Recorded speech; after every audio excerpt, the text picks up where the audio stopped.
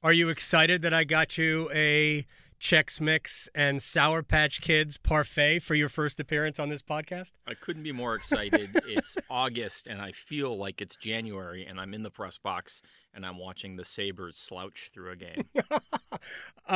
Are you able to push away the Chex Mix and Sour Patch Kids during the season, or do you switch it up and go to just straight gummy bears? No, I go for peanuts. The good, yeah. High protein. Yeah. I try to avoid the Chex Mix and the Sour Patch Kids. I will confess to using the little scoop to pick through the Chex Mix for the Rye Crisps. That's kind of my indulgence during the season. But no, I love that they have it. I've always liked going places that had snack food in the press boxes because we're up there a lot. But I do try to avoid it. With some success, and then not always with some success. You've traveled on the road with the Hurricanes plenty. I really haven't. The last time I was on a road trip was the Stanley Cup Finals in Edmonton. And what struck me the most about going to Boston was, holy cow, that's a spread. Just a dessert spread. Do you remember the donut board? Yeah, teams do amp things up, like downstairs in the meal room. Teams do amp things up in the playoffs. And Boston, absolutely did. They had an ice sculpture in the conference finals. And then, the Hurricanes did too. Like Atlanta, the Thrashers used to have soft pretzels in the press box. Boston's always had like the little dessert tray of petit fours and stuff upstairs. Mm-hmm. But it's sort of a trend in the NHL. Not obviously, I don't travel the way I did when I was covering the team, and that was 10 years ago, and a lot's changed everywhere since then. But there weren't many teams back then that had anything more than water and coffee upstairs. Uh-huh. Popcorn. Everyone had popcorn. But, so the ones that did, Chicago had hot dogs. Right. And Montreal, their meal room is up on the press box level, up with the press gondola. In Montreal, it's a ring around, suspended above the ice. And then there's the Salon Jacques Beauchamp, which is where the meal room is.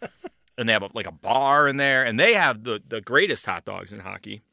And they also have Montreal? Like a full meal. Montreal press room hot dogs. I was sick when I went to Montreal in 2002. The Montreal press room is an experience because in a lot of ways it's like a Hall of Fame reception in there. Right.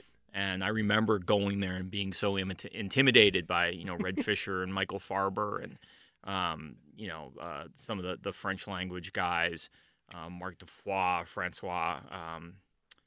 I'm forgetting Frankie's name, but all those guys, like they were sort of these legends, and you'd go in there and you'd have a hot dog, and eventually, after years, the day would come where you'd get the nod and be able to come over and sit at the table, and those are big moments for me as a young writer. All right, now people are excited because we've talked about press room snacks. Are you ready to begin? The important stuff. Are you ready to begin? Yeah, let's get on to less important things. All right. This is the Canes Corner Podcast with host Adam Gold, part of the Capital Broadcasting Podcast Network. Now here's the host of the Canes Corner Podcast, Adam Gold. Luke DeCock from the News and Observer. Welcome.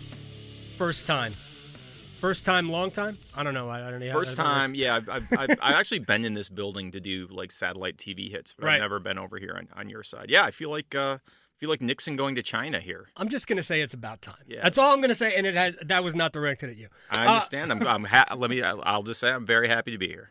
You and I have a unique place in covering this team. You more than I, because I'm much newer to it than you are, in that there aren't that many independent voices who cover the team who have no connection to the team. So, and I respect a lot of what our friends do who do Canes Country and Brian LeBlanc, and what Corey Lavalette does at North State Journal. But, nowadays, for some reason, there are more, whether it's fan sites or team sites that cover hockey, sure, than there are independent media. So I think people look to you. People look to us and maybe don't like the truth because they're not getting it sugar-coated. So you ready to have at it? Yeah, and I do think that's just sort of the state of the changing media world where, the function of sort of in political media of people wanting to subscribe to only the viewpoints that they believe in we've seen that happen in sports 20 years ago, the team-specific recruiting sites, all that stuff. Sure. If you want to be told what you want to hear, there's a lot of people out there who will do that. They're happy to do that. They're happy to take your money and tell you what you want to hear. And I think, you and I and you and Joe and those of us, who are kind of more independent, are going to tell you things you might not want to hear. But, I'll say now the same thing I tell people who complain or sometimes. I can't promise you're going to like what I write. I promise I'll be honest. Right. I'll promise I'll tell you what I think. I'm not going to BS you.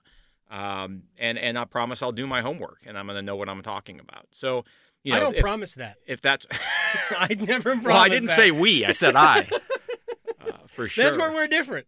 I don't promise that. No, generally speaking, I think educated consumers want what you and I provide, which is going to be a measured, leveled, critical, not in the sense of being negative necessarily, but critical in the sense of looking critically at the situation. That's what I've always wanted as a consumer, and that's what I try to deliver, and I know you do too. All right, let's get to the number one issue. I didn't want to wait till bury it in the middle or at the end. Justin Williams. We're 2 weeks out from training camp. We still haven't gotten word. I have long held the belief that Justin wants to play, that a lot of this is simply waiting for the right deal. I'm starting to hear things about maybe he doesn't want to play or he's not 100% sure. I am not going to change my initial thought until the season starts and he's not there. But we're 2 weeks away from training camp and we don't have a Justin Williams contract yet. What are your thoughts on this? It's August 27th. Do you know where your captain is? Yeah. You and I, your reporting and my reporting, I'm not questioning your reporting in any way. You and I kind of differ on what we've been hearing. I've been told that money is zero part of the equation here. Mm-hmm. It's all him trying to make this decision. I'm not saying that that's right. That's just what I can determine. The people I talk to, that's what they say. The people you talk to, they said different things. They may be right. This is one of those situations where things are hazy and a lot of things could be true. There's a lot of, I don't want to say disinformation, but stuff gets maybe blown out of proportion this time of year, like the Brian Boyle thing that came up out of nowhere right. and then got shot down equally out of nowhere. So stuff like that happens. I do think Justin, as you know, as I think people who have met him know, is just kind of a different breed of cat. Right. He's going to do things his own way. He's always been that way. It works for him. But I do think this has gone on to the point. This is what I wrote last week. That it's gone on to the point where the team is kind of like, we've given you a whole lot of leash here. We've given you a length of rope, and you run a marathon with it. We need an answer. And they've planned. If you look at the way the roster is built, they've planned on the ice as if he's not coming back. Right. I don't think they've planned in the dressing room as if he's not coming back. You know what I mean? Absolutely. Like I think the contingency plan for Justin Williams deciding to retire on the ice is fine. The contingency plan for Justin Williams in the dressing room deciding to retire is not fine. Because there isn't really, and we can talk about this in more detail if you want, there isn't really an obvious person to step into that void. True. I think if he comes back, he can still be as effective as a leader. I think his role on the ice will be reduced. I think it should be. That's fine. I think you could see in the playoffs that at a really elite level, he's not quite what he was. But, there's no reason he can't give you 15 to 20 goals, maybe help out in the power play, right, and be a leader. So, I think it would benefit the Hurricanes, certainly, if he comes back, and the cap issues can be worked out. But the thing that I keep coming back to, when it's something like this, and I remember you may have heard this too. I remember Ron Francis saying something to the equivalent of, not exactly this, every year when he got on the stationary bike for the first time, he knew then whether he was going to play again the next year or not. Like when he got on the bike and started working out for the next season, he could tell then if he wanted to go through that summer of training and whatever and do it or not. If you don't know by now, right, isn't the answer no? I mean, isn't that where you and I are kind of coming around to somewhat unexpectedly, maybe? That's why I'm wavering. Now, I realize that money was never going to be a factor, right? And I keep hearing about what does he need? He doesn't need anything. But what is he worth? Yeah, and right? Anyone wants to be treated in a way that respects what they're worth. I get that. I personally don't believe that the Hurricanes have cap room for what Justin Williams is worth. Yeah, maybe. Right? $2.5 million in cap space. That's all they have left. I don't believe I think he's worth more than that. Well, sure, but you give him easily achievable bonuses. Mm-hmm. It's an over 35 contract, so he's got a little money up front. You can stack it with whatever bonuses you like. Bonuses are tacked on next year. So they go on to next year's cap, and the Marlowe money's off then. Right. So what you really have is $6 million to play with. Mm-hmm. As long as you can fit the base numbers in that $2.5 million, which you can. I still think whether he comes back or not, shouldn't say still think, it would not surprise me whether he comes back or not if they didn't trade one or two players before opening night. I think they could cut down a little bit at forward. I think they could maybe trade a defenseman. Obviously, the Forsberg Arbitration Award opens the trade of a goalie. Right. One of those guys. So, whether Williams comes back or not, I think that cap number may change. But, the question would be, is he willing to play for an over 35 contract? Easily achievable bonuses, you still have to achieve them. Right. You get hurt in training camp and you don't get any of them. Mm-hmm. So I understand that from his perspective, like if that's an issue. But what I've been told is, and again, this may or may not be true, is if Justin Williams wants to play, they will use the flexibility of putting some of it on next year's cap to make sure they can get him under contract and on the roster. Now, does that become a negotiation? Sure, everything's a negotiation. Mm-hmm. But my understanding is, and again, could be wrong, the money is not the issue. The issue is, does Justin Williams want to continue to play in the NHL? All right, let's deal with the void, because there are two voids. There's a production void, and then there is a leadership void, a presence void. Let's deal with the presence void first, because I don't think it's necessarily any more or less important, but I think it's equally important, the leadership. There's no obvious captain for that team if it's not Justin Williams. To me, Jordan Staal operates better in a support role. 100%. I think Justin Falk, if there wasn't going to be the constant conversation about a trade of Falk, I think it would make a lot more sense to have even Falk be the captain, although I'm not sure he's suited for that. But there really isn't any other obvious choice other than Aho. Or Martinook.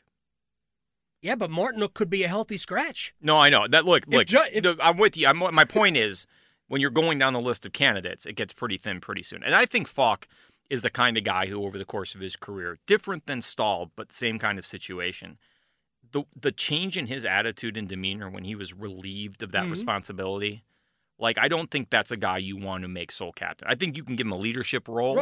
Right. So I'm not sure he's the answer either. I think Jordan, I agree with you 100%.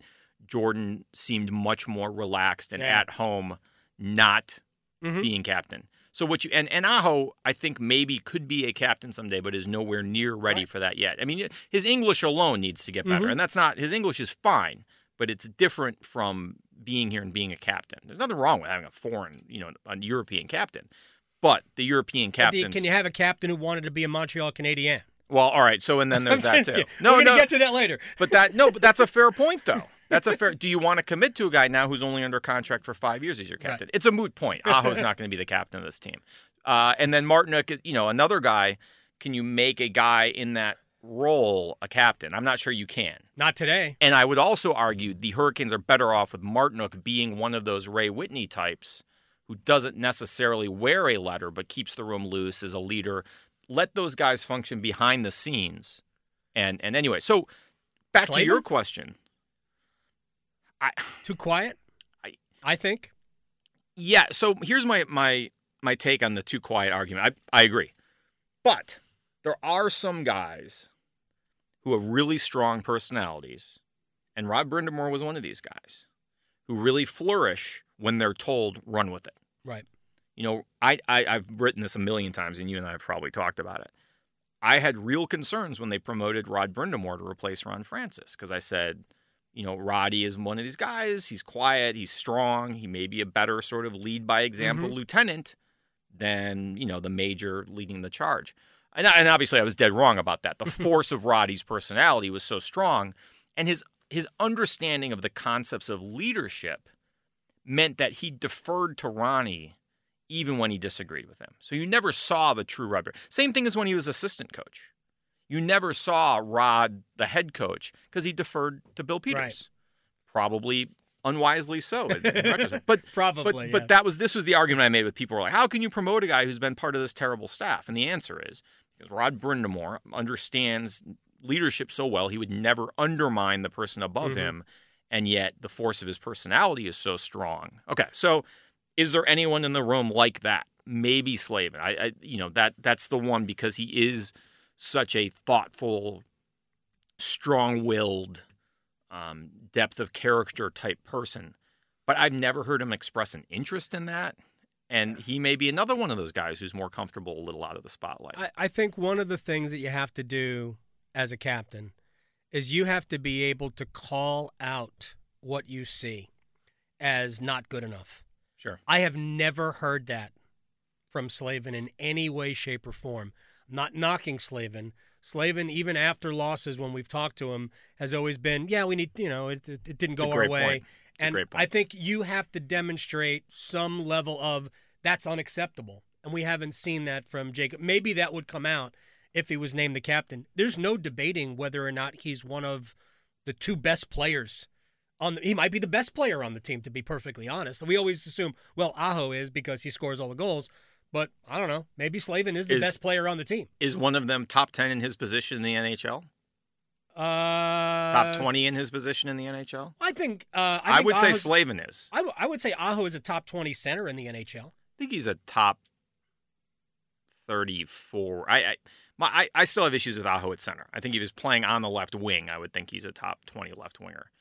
But that's my opinion. I think Slavin is a top 10 to 15 defensemen in the NHL. So by that metric, he's better. Yeah, I think that you make a good point. But I mean, you brought up Martinook, and again, he could be a healthy scratch.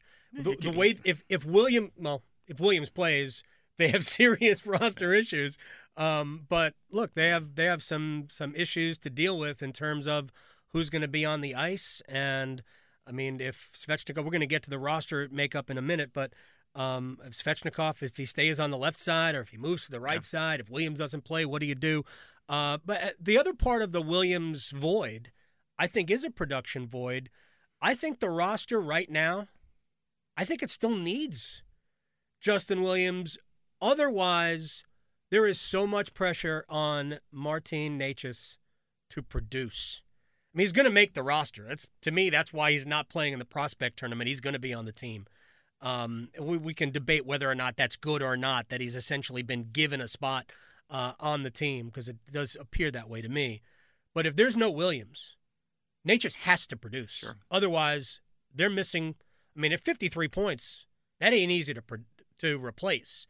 Maybe you get it from Haula, Dzingel combined, and the 53 points, they should both be, at least at that. But the truth is that that's a lot to replace from Williams, aside from the leadership, and that there's production. Half of his goals came in the third period.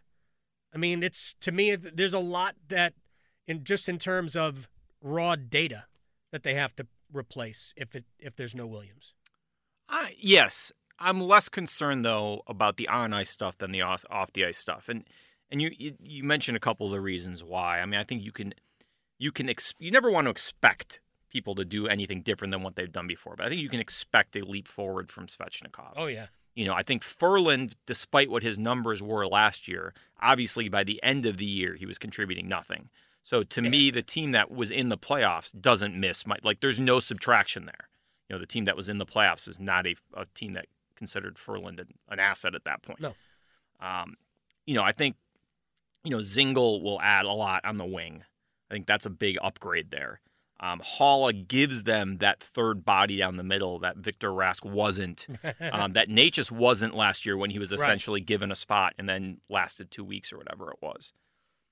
So, their biggest needs, I feel like, have been addressed. Now, the question is, if Williams doesn't come back, does the combined improvement of Svechnikov, does Warren Foegele pick up where he left off or go back to being sort of a fourth line guy? I mean, he showed some flashes in the playoffs. Yeah. I don't think you can expect that of him, but there's there's some there. And then you've got the Brock McGinn situation where he's now being paid like a top 9 forward, right, but has yet to show over the course of his career he's consistently a top 9 forward.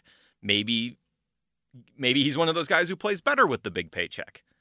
Certainly, you could find out. So I'm a little less concerned about Williams not being there on the ice if that's the case, because of particularly Zingle and Haula. They desperately needed one forward who could convert scoring chances. Mm-hmm. Zingle can do that. There's a lot of things he can't do. Like, he is a imperfect, flawed player. But in certain areas, he is really good. And there happen to be areas the Hurricanes were not very good at. And Haula, because he can play in the middle, and because he's got a little bit of a two-way game, even if he's not 100% coming off the injury, he has scored in this league. So there's another guy who can finish. Now, you bring Williams back, I think you're a better team at forward. But if he doesn't come back, I think that does open the door. I look at it differently. I think it opens the door for Necas to play a bigger role. This is a kid with a lot of talent, ton of talent. His adjustment last year to the North American ice could not have gone any more poorly, like at the NHL level. It was a disaster. He was thinking too much. You could never internalize the way they wanted him to play, or the space, or any of that. Rod couldn't put him on the ice. No, it got to the point where I talked to him after the Tampa game. I couldn't put him out there, and because he was playing center at that point. He played a lot more successfully on the wing. Right, and that's where he'll play. Yeah, and that's where he'll play this year. And so now maybe he can have a more normal paced transition to the NHL game, less responsibility. But to me, that's a big change in the state of the roster from last year to this year, where last year they had to have Martin Necas be their third-line center because they were just built that way. And this year, if Martin Necas isn't ready, there's like 2 or 3 other guys you can slot in there. Like, I think Saku Manalainen has third-line potential. Who's that? They don't have him on the roster yet. Well, he'll be there. I think they're waiting for finalization from Williams before they like. But I'm a Saku guy. I mean, I think he gives them a lot of what they need. I think he'll be there. A little bit of skill, right? Size, a little bit of skill. I mean, I call him Finnish Vogel. He could be the guy you end up using in front of the net on the power play because he's a big body. He's got decent. I mean, you wouldn't want him necessarily on the half wall, but so like I'm less concerned about the non-Williams state of the forward roster than I would have been if they hadn't addressed those 2 big weaknesses. Are they better with him? Absolutely. This is not a case where you're clearing space for some old guy. Like, I agree with you completely. He brings things they need, but I think they're in much better shape in terms of putting the lineup together than they are in terms of figuring out what do we do leading this team, especially because Williams and Brind'Amour, because they share a brain, there was that seamless transition from coach's office to dressing room. I think that played a big role in how quickly the character and attitude and mentality of this team changed. Yeah, and how they were able to kind of put behind them a very difficult 2018 part of the schedule and turn the calendar to 2019, and that whole thing went kind of crazy. How did the organization handle the 2 major off-season issues? Sebastian Aho as a restricted free agent, Don Waddell dangling in the wind. Offer sheets for both of them. You're basically, yes. Your opinion, how did they handle these 2 situations? 2 separate answers. I don't have a problem with the way they dealt with Aho. Restricted free agent without arb rights is one of the very, very, very, very few points in a player's career where the organization has the leverage. Right. So, when you look at what happened with Nylander last year, what's happening with Marner this year, and some of those other guys out there. Rantanen, Point. McAvoy, Point. I mean, there's so many good RFAs. Right. So other teams have taken this approach too. So the idea that the Hurricanes, we can talk. We probably should at some point talk about the Dundon is cheap. Oh, I don't think he's cheap. Argument. Well, good. All right. So we'll get there. Yeah. So the idea that the Hurricanes were somehow cheap with Aho is implying that Toronto and Tampa and Colorado and all these other teams are doing the wrong thing too. Now, the way a player can flip the leverage is by getting an offer sheet. I don't think there's a disloyalty in Aho getting an offer sheet, which is sort of what people have claimed. He wants to leave. He signed with the Canadiens. He wants to leave. Even if he wanted to stay here, that was the quickest way to getting what he wanted. It just so happens that his agent is basically an assistant general manager for the Canadiens and represents like 9 of their players. So he could do a sweetheart deal with Mark Bergevin, who I'm still haven't figured out what he got out of this other than being made to look like a fool. they talked themselves into this idea that, if we put all the money up front, Dundon, he's so cheap, we'll never match it. Like, the guy just spent $70 million on a football league. He's going to pay Sebastian Aho the money. He had to pay him anyway. It wasn't like it was extra money. It was just whatever. Now, the length of the contract is an issue because they would have liked to have him, obviously, for the full 8. But to me, that was just the way the CBA is supposed to work. Team has leverage, player gets leverage, deal gets done. The number is fine. The number's great. Yeah, the number is great. So except for the term. The term is the issue. The term is bad. And the optics.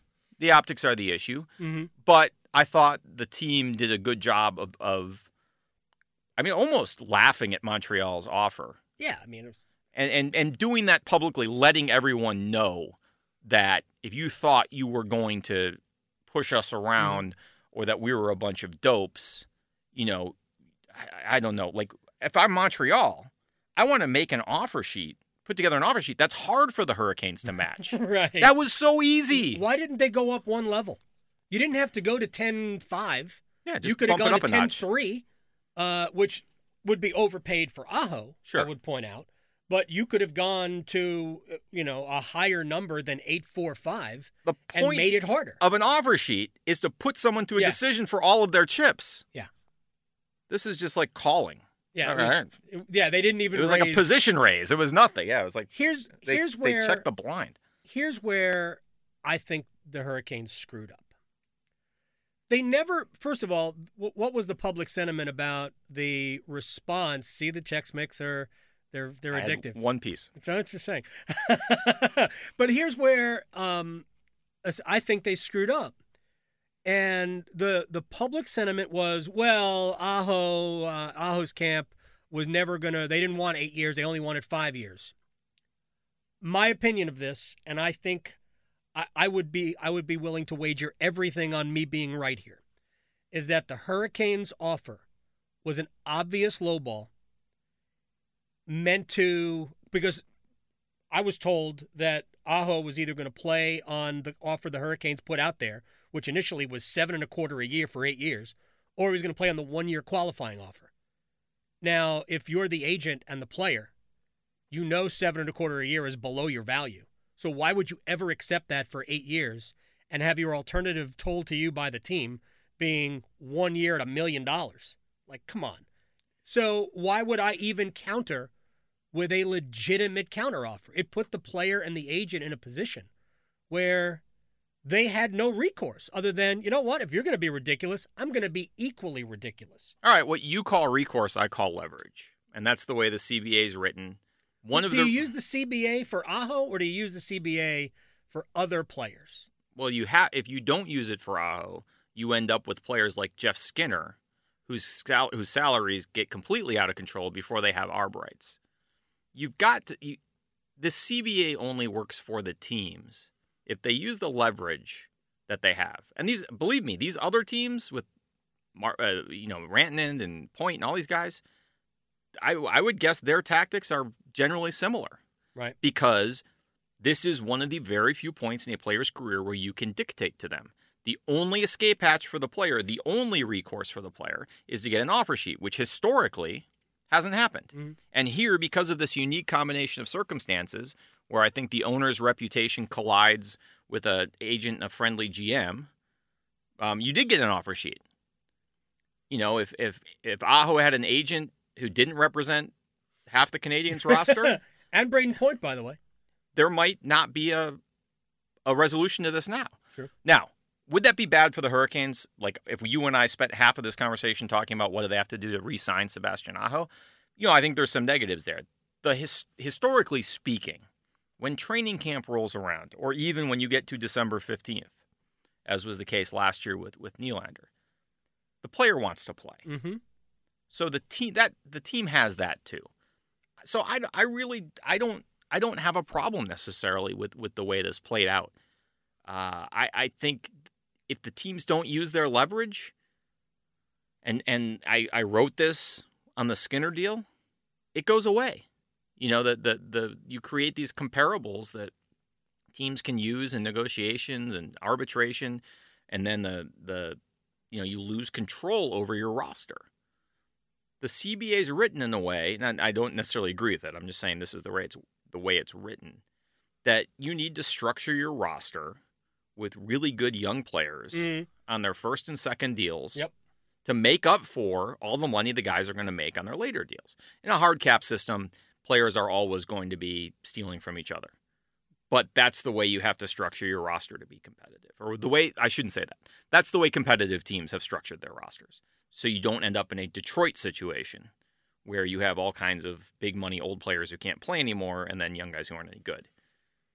So I don't have a problem with the Aho situation and the way it played out. I think that was a natural, organic consequence of the way that the league's labor agreement is written. I think the outcome for both player and team was fine. The outcome for the player, I think, is great because Sebastian at age 26 will hit free agency again. Yeah, and he's going to make. I mean, if he continues any sort of normal progression, he's going to be worth a lot more than $8.45 million, whatever I just said. $8.45 million, 5 years from now. Sure, but he might not. I mean, I think the 8.45 is a baseline. I don't think he's going to get worse. He's too smart a player. I think he'll get. I personally think he'll get better. Remember, he did not score a goal in the last 14 games. He had just 6 assists, I believe, or 7 assists in the last 14 games. Still had 83 points. And he was clearly injured in the collision with Nino Niederreiter, right? At some point, I don't know how long that lingered, but he was clearly a different player. He stopped taking faceoffs. They had Brock McGinn taking faceoffs the last 3 weeks of the season in place of Aho. So there was something wrong, lower body and upper body, that was preventing him from taking draws. I think he's going to get better. I think he's going to get better. My point is, there's no guarantees. Oh, of course not. Yeah, and there are young players who plateau. Mm-hmm. And if he plateaus at this level, then he might have cost himself some money with the shorter deal. I think that's unlikely. Right. But you just never know with this stuff. And there's, it's a brutal game. There are injuries and things like that. You never know. But I had Brindamore once. I asked him this when I first started covering the team, and I leaned on Rod a lot when he was an assistant. I'm like, all right, talk to me about certain players. And I asked him, fired questions off. What do you think about this guy, this guy, this guy? And I asked him about Elias Lindholm. So this is 3 years ago now. So this is going into his second to last year with the Hurricanes. And I said, what do you think about him? He goes, my thoughts on Elias is that as smart as he is, he's never going to get worse than what he was then, which was a decent player. Now he clearly has gotten better and playing with Johnny Gaudreau and Monahan. It helps. That has a lot to do with it. And you saw his production when he wasn't playing with those guys as much, kind of waned. But, I mean, he's a good player. Yeah. And so I look at Aho in a similar way, as smart a player as he is and the way he likes to compete. I mean, to me, he's not going to get worse. Is he worth 8.45? Is that his market, or is that above 8.45? Is his market above that or below that? What do you think? Right now or long term? Right now, based on what players who are similar to him. I mean, I think 8 was kind of the number. I thought 7.25 was a hair low. I think 8 for me is the number when I look across the board.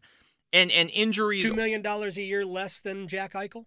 Injuries Eichel may be overpaid. Yeah, no, I think the problem when you start getting into stuff like that is there's guys who have terrible contracts, like Eichel. Right.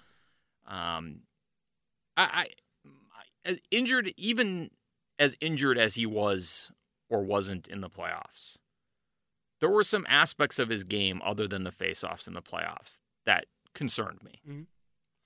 And so I need those questions answered before I would go higher with that number. I'm not saying he can't. I'm just saying I walked away from this season with questions I didn't have before about Sebastian Aho. I have some answers that I didn't have before. Mm. And look, we're talking about shades of gray here. I mean, right. Obviously, we're talking about a terrific young player. Is already one of the better players in the league, has a chance to be one of the best players in the league. But my point is, when you're going through all this stuff, you can't just assume that Sebastian Aho is going to be a 110-point player. He may be, and he may be a player who's a great postseason player, but he isn't right now. So you can't expect things to change. You can hope they change. You can plan as if they are. But I think when you look at him, you have to say, and you would never say that this is a finished product. Mm-mm. But there is some work to do. There's a joke there. Finished product. Finished product. There was a D there. There was a D. How did they handle Don Waddell. See, the Don thing, I think this is an example of, if you want to find an area where to criticize Dundon directly, Right. This is one, because you got to have a GM under contract. Right. And whether you believe in contracts or not, just get the deal done. Right. What are you like? And it was, maybe it was a question of him not wanting to pay Don to do both jobs. And obviously Don, there was some bluff calling going on here. And I think they have a good relationship. But, Don was a player. Don was a GM. Don's a negotiator. He's going to do what's right for Don. And I just think that's such an unnecessary and unneeded distraction over the course of the summer. Just get it done. Do a 1-year deal if you have to. Right. Now, like, the conspiracy theories, I think, are terrific. That Dundon wanted Don out because he makes too much money, or because he got too much credit, or Waddell wanted out because he's tired of working for Dundon, but he didn't want to walk away. And in the end, I think they both knew Dundon needs someone like Don. He needs someone who can be here and be the president and deal with all the sponsors and all the day-to-day BS that pops up about tickets and marketing and the building and all that crap. And he needs a GM who can make phone calls for him, call other GMs. Which, hey, that's what I said. Rick Dudley or Paul Krapelka could do that. They have people in their office who can call GMs. That, to me, is the least important part of that. Don's got 40 years of relationships in the NHL. I'm not downplaying that part of it. Right. My To point me, is, that's what it was about. You could slot some other people in. But they need him. They need that guy. Right. You don't want to start over in year 2.5 with a new president and a new GM. You've got a good team.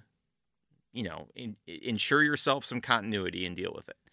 The idea that you have a sitting GM interviewing with another NHL team is just, it was the optics of terrible. I think that's where Dundon's business world perspective hurt him, because he looked at Don as, his second vice president for forestry management. Right. And if you can get a better job somewhere, go ahead. Make more money, go ahead. It'll look good for me if my second vice president of forestry management ends up being executive vice president of the competitor, and I'll promote the third forestry vice president.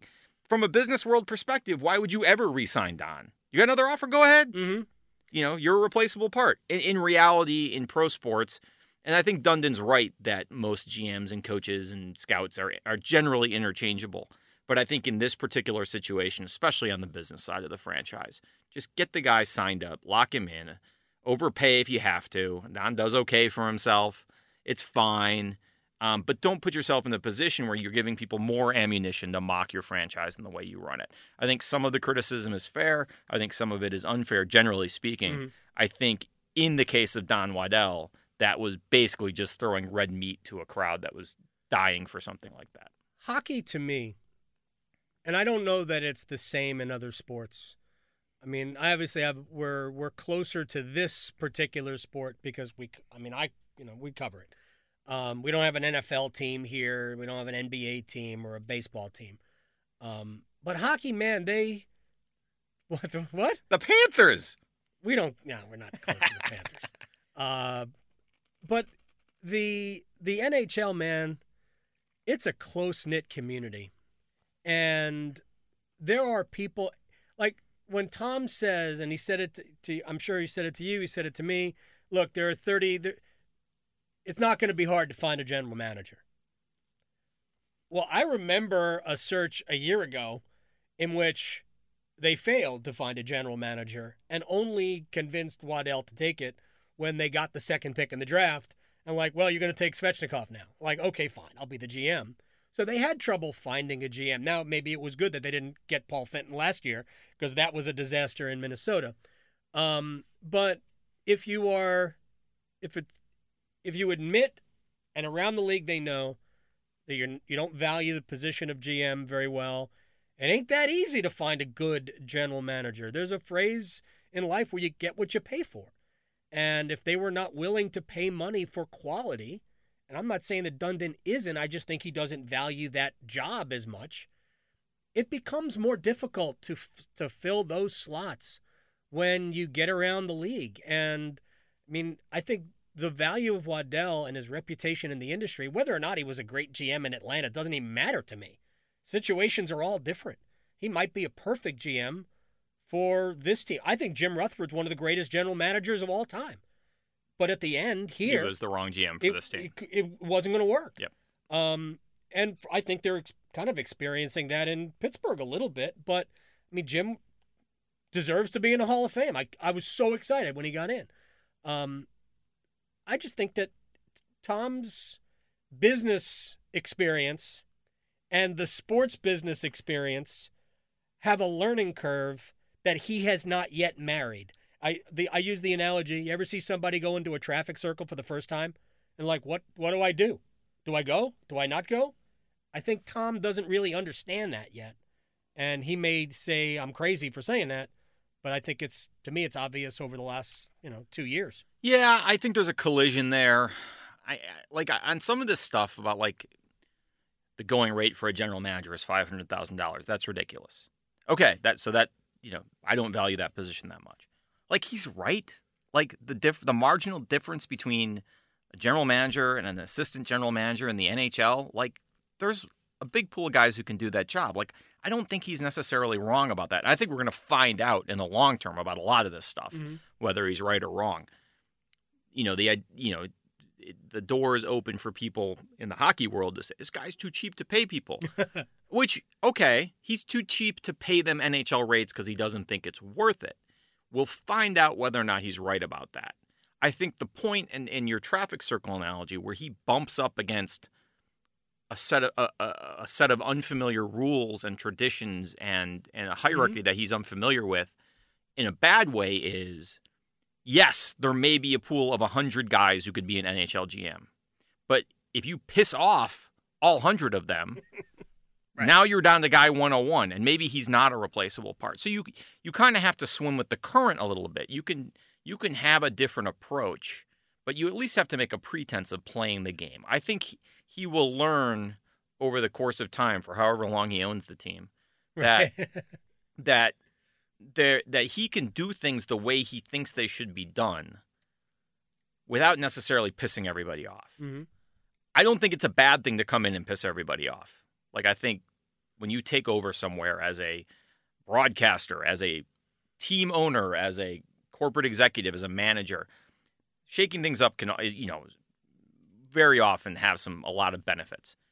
But there's also some benefits to understanding why things were the way they were. And I think over time he'll kind of come to an understanding that some of the way things are in the NHL makes sense. Now, I would be the first person to say so much of the way things are in the NHL makes no sense, which is why we always joke that it stands for nothing happens logically.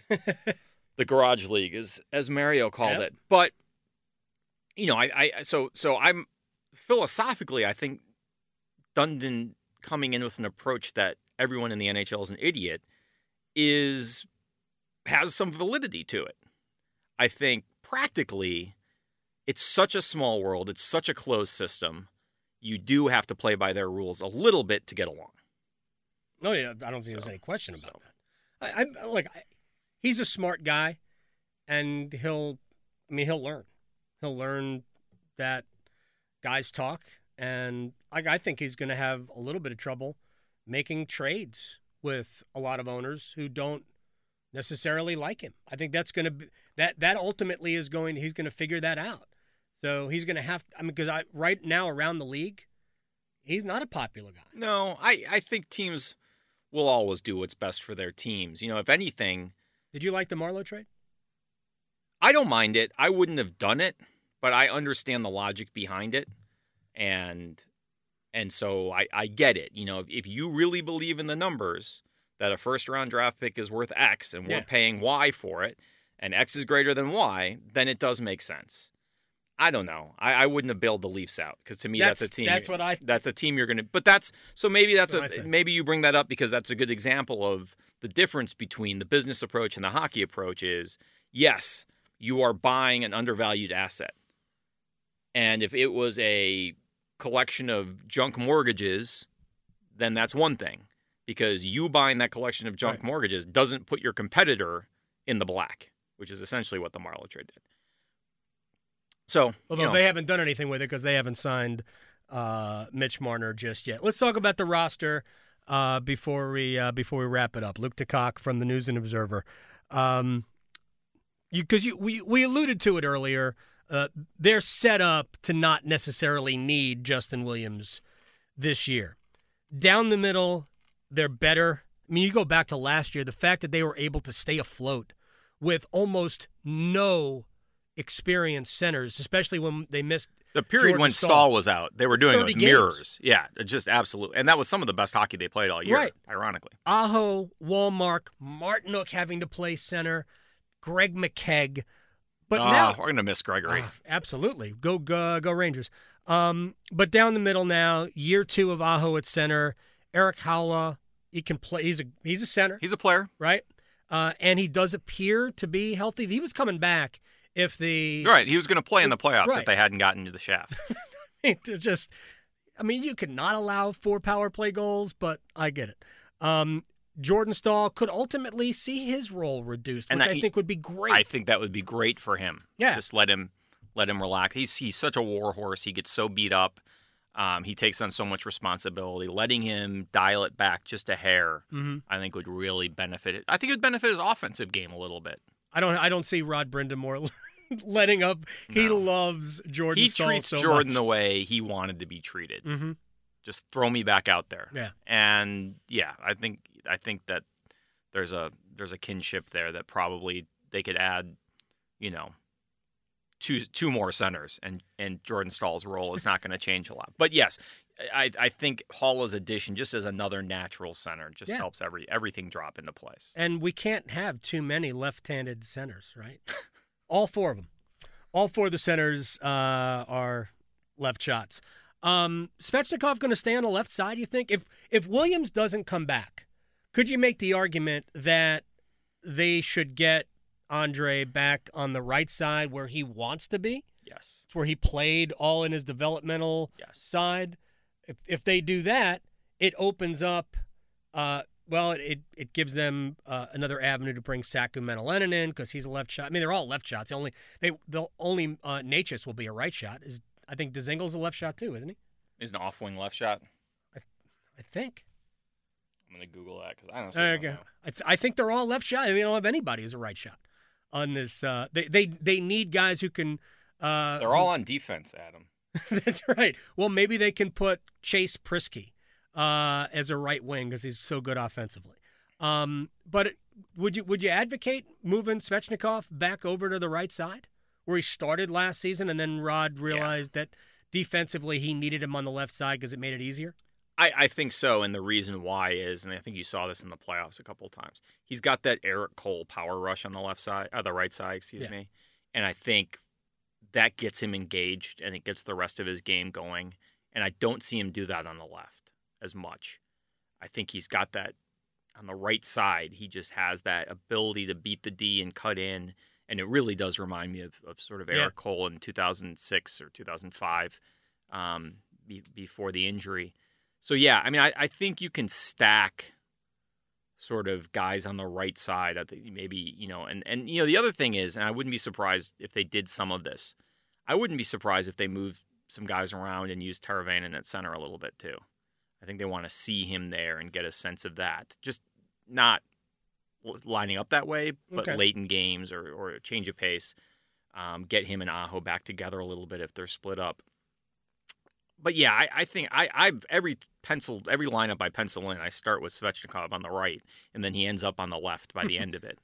But I think you want him there. I think that's going to be his long-term position. Right. And I think the sooner you give that kid every on-ramp to his destiny, the better off everyone's going to be. But it is tough to balance the numbers if he's on the right. It seems like to me every time I go through this lineup, I end up with him on the left. Well, I mean, to me it's easier if there's no Williams. If there's Williams, then if Svechnikov's on the right, then Natchez is on the fourth line, and I don't see that as a tenable situation because you'd have Svechnikov, Teravainen, and Williams as your top 3 guys on the right side, and Williams isn't going to play a fourth line role. So he's not suited for that, regardless of whether or not you want his minutes around 12 a game as opposed to 15 or 16. So, yeah, if there's no Williams, I think it's an easy move to move Svechnikov back, and you deal with the defensive liabilities, although he became a much better defensive player. Yeah, I think that's going to be fine because he is smart. He does understand the game. I think he was overwhelmed. He was an 18-year-old. Yeah. Like he's so good. You forget how few players can make that adjustment. And look at how much trouble Nate just had with a huge head start. Right. And how poorly that went. So I don't think there's a long-term issue there. One of the advantages of adding Haula and getting a little stronger down the middle is you can carry a little bit more on the right side or on the wings in general defensively because you are stronger down the middle. And so, not that they'll play together necessarily, but when you're stronger down the middle, you can have more holes on the wings defensively and be okay. Right. I think the defense, those guys will continue to improve as well. And that does give you a little more of a safety net for some of those guys up front. And you're going to have to carry Zingle a little bit defensively and obviously Svechnikov, and that's fine. If you build your team that way, then you let those guys do what they do well. And I think for Svechnikov to do what he does well, he needs to be on the right. And maybe I'm wrong about that. I have these visions of those bull rushes, and they're all on the right. They're on the right side. And I think that's what you want him doing. Mm-hmm. Yeah. By the way, I said all year that a Svechnikov fight was inevitable. I didn't think it would happen in the playoffs, but he has an agitating way of playing that I love, and I think will serve him well. He'll defend himself when he has to. He'll get better at it. You can't get any worse at it. Third pair defenseman, assuming that they don't make a move with Justin Falk, and I don't think they will, at least not now. I can see something like that popping up depending on where they are in the standings when you get to the trade deadline. But right now their top four is set. But a third pair is definitely an issue, and Chase Prisky's going to have a chance. He has a chance to make the team, although I don't know what they're going to do. He is a right shot. Yeah, no, that's where all the right shots are. I feel that's right. Yeah, they need one of those guys to play forward. I feel like Prisky's going to end up being like a 30 to 40 game guy. Maybe start in Charlotte and come up. People forget that Pesce and Slavin both. You wouldn't forget, but people forget that Pesce and Slavin both came up mid-year and stepped into the lineup and never left. Slavin might have gone back down, but no, they didn't. They both came up. Couldn't remember. Pesce first, then Slavin. Yeah. So that's not an abnormal progression. I want to see this Forsling kid. John Forsling, the defenseman. I want to see him. If I saw him in Chicago, he didn't make an impression. Right.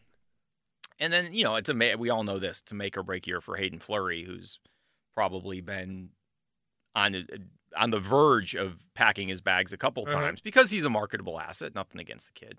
And, teams want a guy who's a top 10 pick. But, you're a top 10 draft pick in the NHL. You're at this point in your career. Either you're going to be a top 4 defenseman or you're not. And he's not going to get that opportunity this year, but he has to show he's the best option they have on the third pair. And, however long Van Riemsdyk is out, there's openings there for people. Right. And it will be really interesting, I think, to watch Fleury, to watch Forsling. People rave about Prisky. I don't think he's an offensive guy. Yeah. There's scouts who like Fox better. There's scouts who like Prisky better. Mm-hmm. So there's some debate there, but he'll get a chance, and he may win the Andrew Hutchinson preseason Norris Trophy. Daniel Jones with the Giants. Yes, yeah, Daniel Jones preseason MVP. So that'll be interesting to see. But I do think what they have there, especially when Van Riemsdyk comes back, is options. Oh yeah. And that's never bad. Like, if you look at what their issues were against the Bruins, one of them was they ran out of defensemen. And they're playing guys who just, quite frankly, weren't up to that level of competition at that point in the postseason. Right. You can hide a guy maybe in the first round against the Caps when they're kind of half asleep at times. But not against... they had to hide Dougie Hamilton. Yeah, great point. After the hit, or the non-hit, as the case may be. Absolutely. So you can do that. You can't do that against the Bruins in the conference finals. And having some options there, I think, will really help them. Third pairing defensemen are a dime a dozen to a certain extent, but you still have to have them, and they were out of them last year. Mm-hmm. So, I think And the fact that Ben Riemsdyk is going to miss some time, those guys are all going to get an audition. And we'll see what happens. But I think Prisky ends up, even if he's not a full-time NHLer by the end of the season, I would expect to see him rotate in the lineup enough that we get a sense of kind of what is this kid by January or February. All right, let's close on this. Luke DeCock of the News and Observer, and I thank you so much for coming in. We've gone twice as long as I wanted to. Carolina better today, and take into consideration that a lot of teams in the East, New Jersey, Philly, Rangers to an extent, Buffalo maybe to an extent, Florida, all got better. Is Carolina better, in a better position now than they were a year ago? Two different questions, better and better position. I think the roster is better. There's no question about that. Especially if you consider a year ago the backup goalie was Scott Darling. Right. So no, he was the starter. Yeah, well, to some people. He would have started opening night if he didn't get hurt at Caniac Carnival. I'm convinced of it. Maybe. But I think we know how it would have ended. Yeah, exactly how it ended. Yeah, so they're stronger at center. Svechnikov will be better. I think as we talked about, Zingel's a nice addition. I think they've probably gotten stronger on the third pairing.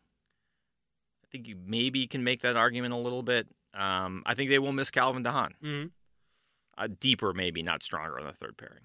And goaltending to me is still a big question. I think Mrazek's playoff performance does raise some questions. He's been erratic over the course of his career, so you just don't know what you're going to get.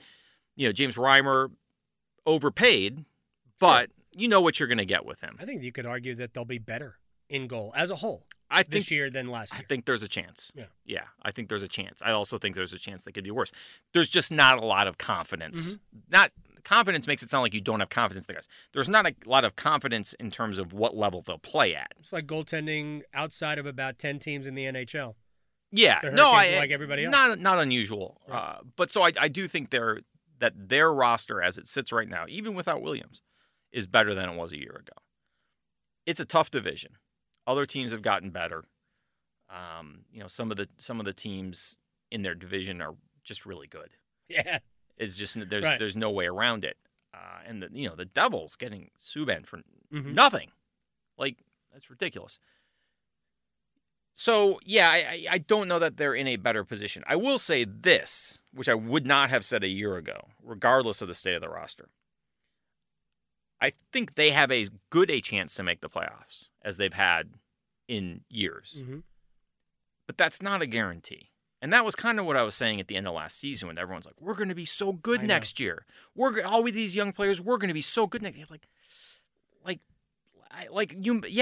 The Hurricanes might be really good next year. But they also caught lightning in a bottle. They played really well from January on. They played really well in the playoffs. There's no guarantee they pick up where they left off. No. And we've seen that so many times with this franchise. I think it's a different mentality. I don't think this team is different than some of those teams in the past. But I think you have to be careful making assumptions about them starting the way they finished. Now, I will say I have the utmost confidence in Rod Brind'Amour to get the most out of this team. I just don't know that anyone can say that the most is necessarily enough. It may be. It may be a 98-point team. It may be a 100-point team. It may be an 88-point team because it wouldn't take much going wrong for that to happen. So I just, I hope people savored that playoff experience. I mean, it's weird covering this team. You end up covering a lot of these deep playoff runs just once a decade. And it's just there's no guarantee they're back there. There's no guarantee they're in the first round of the playoffs.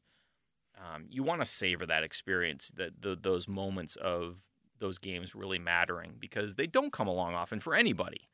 Even juggernauts like the Bruins have had down years. So you just have to be careful. And you can't walk away from, the Bruins series and say, well, we'll just pick up where we left off. It's more complicated than that. That said, it seems like a better team on paper. Right. And then, the rest of it is why they play the games. It would be a lot better if they can just bring number 14 back, but we'll close on that. Thanks, man. No, thank you for having me. Ping pong diplomacy. Thanks for the Chex Mix and enjoy your. Thanks for the Sour Patch Kids. And I will not yell at you if you take that out. I'm not going to. I might take the glass, but I think I'll probably just dump the Chex Mix and I Sour can't Patch do Kids on the that. counter here. But thank you for your considerate host duties, and I'm sure there's a parting gift somewhere on the way out here. That's the parting gift. You've been listening to the Canes Corner podcast with Adam Gold. Don't forget there are many ways you can listen to this podcast, including streaming at WRALSportsFan.com, the WRAL Sports Fan app, and you can also subscribe for free at Apple Podcasts, Google Play, Google Podcasts, Spotify, Stitcher, Pocket Casts, and TuneIn. Thanks again for listening to the Canes Corner podcast.